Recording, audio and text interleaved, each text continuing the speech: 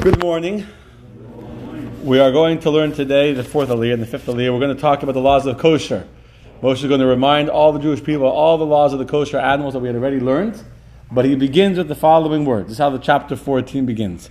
Banim atem la Hashem Elokeichem, which means you are children to Hashem your God.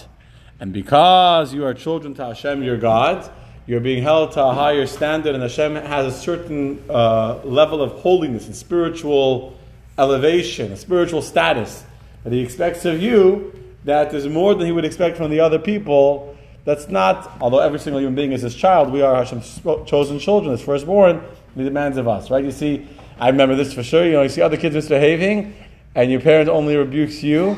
What about them? They're misbehaving. What would your mother say? They're not my child. I definitely heard that when I was a child. So, you are children to Hashem your God. And therefore, first of all, do not make any cuts on your skin. Don't make any gashes. It was a sign of mourning. People were mourning. They would, in those times, the Canaanite culture, the Amorite culture, was to self-wound. I don't know if there's a word for it. Self-mutilate. There you go. Thank you. To self-mutilate. To self-harm themselves as an expression of their grief and mourning that someone had died.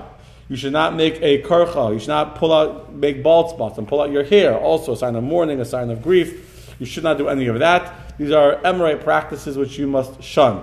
And actually here the commentaries tell us is that Moshe on his own introduces the laws of Shiva, of 7 days of mourning. In the Torah, we only have a biblical obligation of the 1 day, and it's a Kabbalah Moshe Messina. The idea of 7 days of Shiva is a tradition from Moshe at Mount Sinai. Not a law from God, but that Moshe extended on his own. And then he continues and he says, Ki am kadosh ata Hashem Elokecha. You are an am kadosh. What's an am kadosh? A holy nation. The word kadosh, kedusha, is also from the word separated. When something is made holy, it's separated from everything else. Like the act of marriage is called kedushin. It's the act of separating this woman from everyone else and being dedicated. It's a union that just you and her, each other, no one else. So Am Kadosh Ata Hashem Elokecha, you are a holy nation to Hashem your God, and Hashem has chosen you to be for Him, for an Am Segula, a chosen nation, a cherished nation. You call the Am from all the other nations of the earth that are living on the face of the earth, and therefore you have unique obligations. Because that's not about we're better, it's because we're chosen, we have unique obligations and unique standards that other people don't have to have, but we as Jews need to have. What are these obligations? Let's say you may not eat anything that God considers disgusting. There's a whole long list of things that are considered disgusting. We're going to get them in 1 second.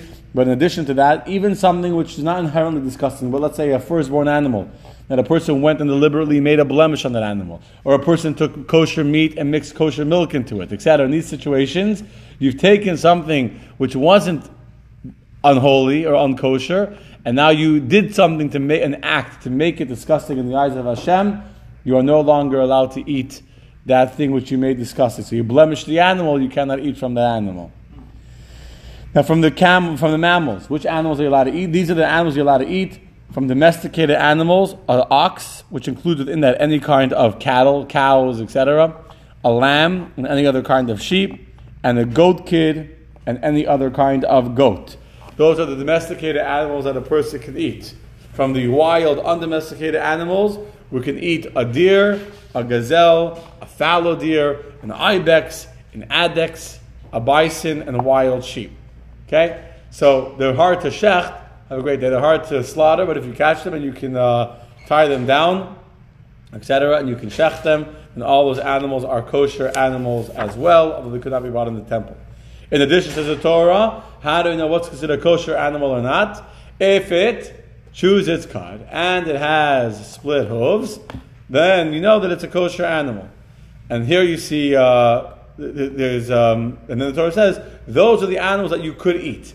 So you have both a negative commandment and a positive commandment. The Torah first said that these are the animals that you could eat, and then it goes and says, "Achazel lo tochlu." These are the ones that you cannot eat. So there's both a positive and a negative. And then the Torah specifies specifically. In addition, if you have one of these animals with the split hooves and the chews its cud, and you slaughter the mother, the child, the unborn fetus inside that mother, is considered slaughtered together with the mother that you slaughtered.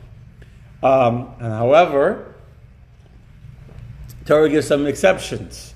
Not exceptions, some unique circumstances. You have some animals that have only one of these two signs.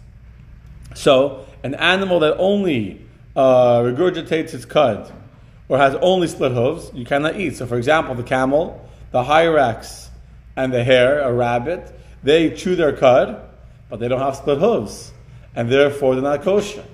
In addition, the pig, the chazer, the very famous pig the Jews know we're not allowed to eat, has completely split hooves, cloven feet, but it does not regurgitate its cud, and therefore by eating it you'll become spiritually defiled.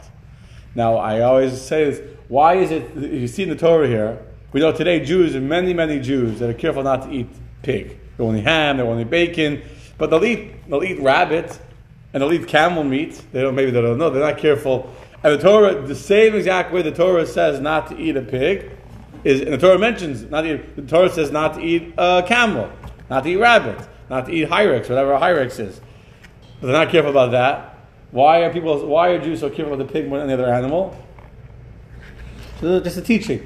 Now what's the unique spiritual defilement? The unique spiritual impurity of a pig? It's deceptive, exactly. It looks like it's kosher. It pretends like it's kosher.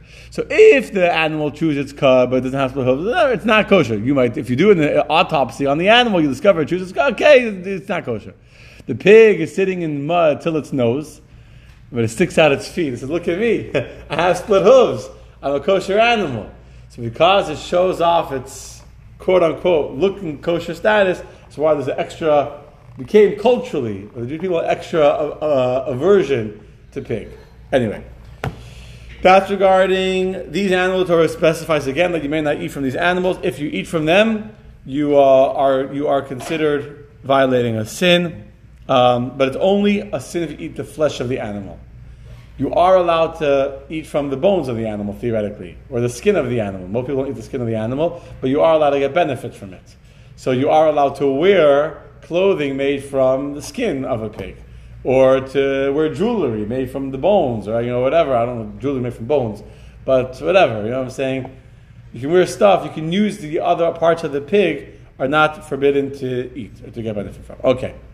Then the Torah continues about the fish in the water. What's considered kosher fish? Whatever has fins and scales. If it has fins and scales, then it is kosher. But whatever does not have fins and scales, that is considered a spiritually defiled fish, and if you eat it, you'll become spiritually defiled. I should clarify, it doesn't make you impure. It doesn't make you ritually defiled. It only makes you spiritually defiled. Okay. Then regarding the birds. Which birds are you allowed to eat? So the Torah gives you a list of all the birds that are not kosher. Meaning, the standard default setting of a bird in the Torah, biblically, would be that a bird is kosher. Unless it's one of the following 22 or 24 birds. I don't remember right now. I think it's 24. What are they? The griffin vulture, the bearded vulture, the osprey, other species of vulture, species of crow, ostrich, the cuckoo, the gull, any species of the sparrowhawk, the screech owl, the barn owl, the bat, the pelican, the magpie, the cormorant, the stork, any species of heron, the hopi, the atalef. That was 19. So I don't know why I thought it was 24. Anyway, so all those are non-kosher birds. All the ones I just mentioned. Any other bird is kosher. However, what's the problem? We're not sure what all those birds that I just mentioned are. Well, all birds are prey, yes. But I just said English translations of the Hebrew, with the exception of the atalef, that there is no translation. We don't even know what the atalef is. But if you were to open them, when we learned this the first time, if you were to open up any other chumash with the English translation, you will find different English translations than what I just said. So I'm using the Kahas chumash. If you open the Art Scroll chumash, I am pretty sure that not this English list would not be the same. Obviously, the Hebrew words would all be the same, but the English translation wouldn't be the same. If you open up the Stone chumash, it might be different. You can do an experiment later. Why is that? Because there is no clarity on what birds these Hebrew names are referring to. So we have a big problem today. Yes, you can eat any bird besides for the ka'as, rachama, shalach, chasida, na'afal, and the duchifas and the atalef, but we don't know what those are. So today, the only birds that we eat are birds that we have a tradition, we have a Masorah tradition, but they're kosher birds. So if the bird has a tradition that it's kosher, that's great. If there's no tradition that it's a kosher bird, we don't eat from it. Which is why, we talked about this, a very interesting example is turkey. Turkey, most Jews eat turkey. However, some Jews say there was no tradition about turkey. When they came to America, it was a wild turkeys from India, wherever they came from. And so some Jews say, we don't know where this bird came from. It came to Europe from America. We don't know where this bird came from. That's why, and they didn't want to eat it. And I said it's kosher. They didn't, it looks like a chicken, whatever. And one day, I think it was a shalah, saw a turkey attacking another bird. This is a bird of prey.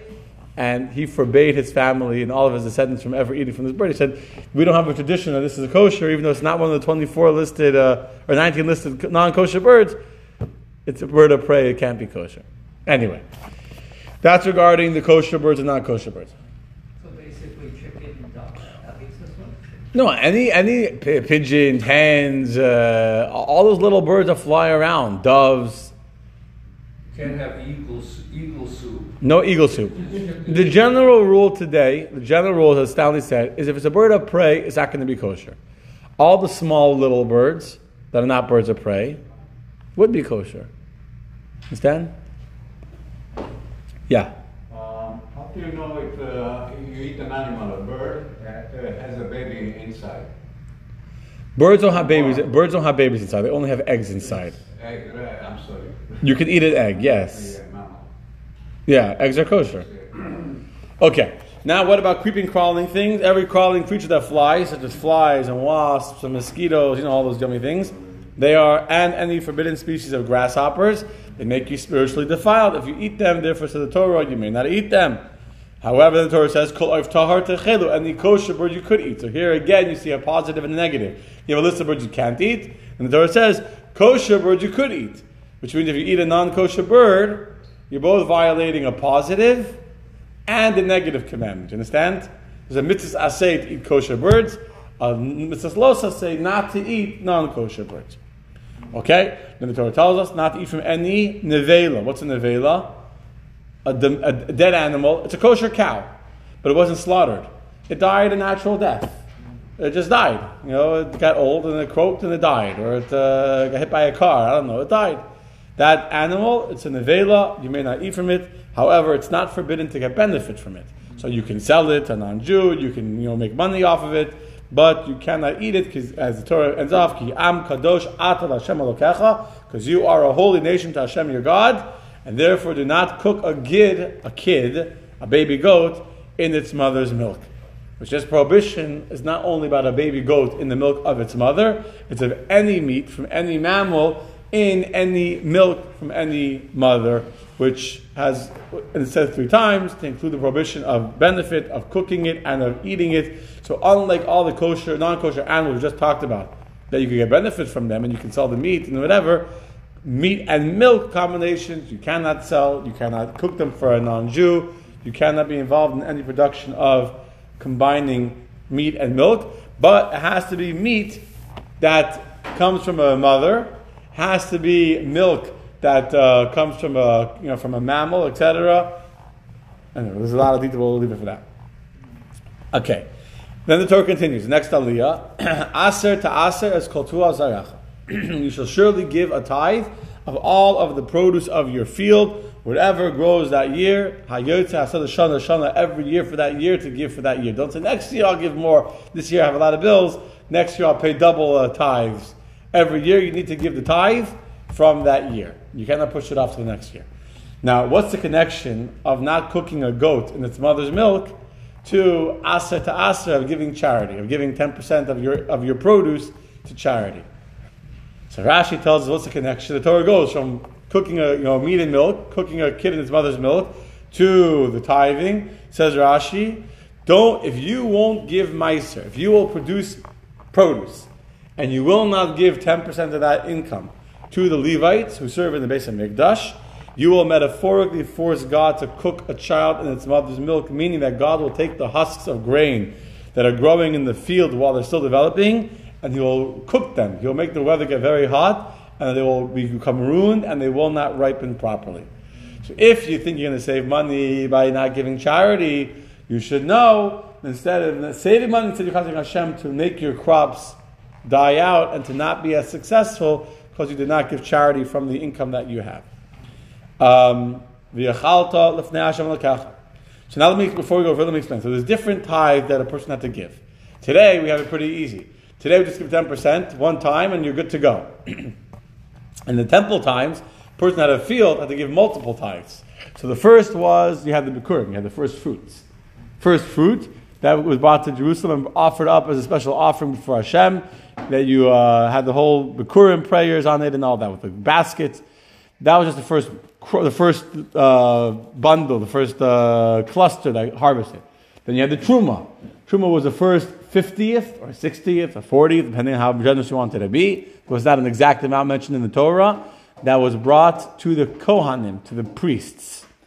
Then you have the first Meiser, it's called Meiser Rishon, which is the first 10% of your field. That first 10% is given to the Levites. Every single year, go Levite. Every year, besides for the Shemitah year, during the Shemitah year you didn't have to give Meiser because you weren't producing in your field. So for the other 6 years of the 7-year cycle, you would give to the Levites 10% of what you produced. Why did you give them 10%? Because the Levites did not have land in the land of Israel. Their income was what they collected from the Jewish people. Hashem deliberately wanted it this way in order that the Levites should have to integrate and be involved with the Jews by going to the granaries and the threshing fields, etc., to collect the tithes. That's how they would interact with the Jews, and they would raise the spiritual level of the Jewish people by constantly interacting with them. And just like today, by the rabbis being forced to fundraise, you have to interact with the community. So it's otherwise, we never had to fundraise. You sit in our office all day studying Torah, preparing classes, and it'd be beautiful. And so that's the Levites. The Levites were what we today would call the rabbis. Was the Levites then? Then they didn't have shuls and rabbis. They had Levites that would travel around from field to field, who lived in all the cities of Israel. They did not have their own little enclave, the little places, and they would teach and guide and make sure that the spiritual purity of the Jewish people was on the right level. In addition to that first tithe, there was a second tithe. In year number 1, year number 2, year number 4, and year number 5, this second tithe was called Meiser Sheni. It was brought to Jerusalem to be eaten in Jerusalem by the owner as a celebration before Hashem. So you would take the tithe, the second 10% after the first 10%, and this you didn't have to bring it as was. You could sell it. And then come to Jerusalem and buy meat and wine and oil and all the good stuff that you wanted. And then when you came for the holidays, the food that you would eat during the holidays was paid for with this Meiser Sheni, the second tithe of the first, second, fourth, and fifth year. In the third and in the 6th year, you had to give the Meiser, the second tithe, to the poor people in your cities. This is in addition to the leket, the shikha, the peya, which is the corner of your field, and any bundles that you drop behind, and any wheat that when you were gathering it, 1 or 2 stalks that fell down, you would leave them on the floor. So every year the poor would go through the field after the owners harvested and collect whatever was left behind, plus the corner of the field that was left for them. In addition to that, in addition to the mitzvah of helping a poor person in general, the 3rd and the 6th year of the 7-year cycles, the second tithe was given exclusively to the poor people in the cities. Okay? That's going to be what we'll talk about. We'll go more into that tomorrow.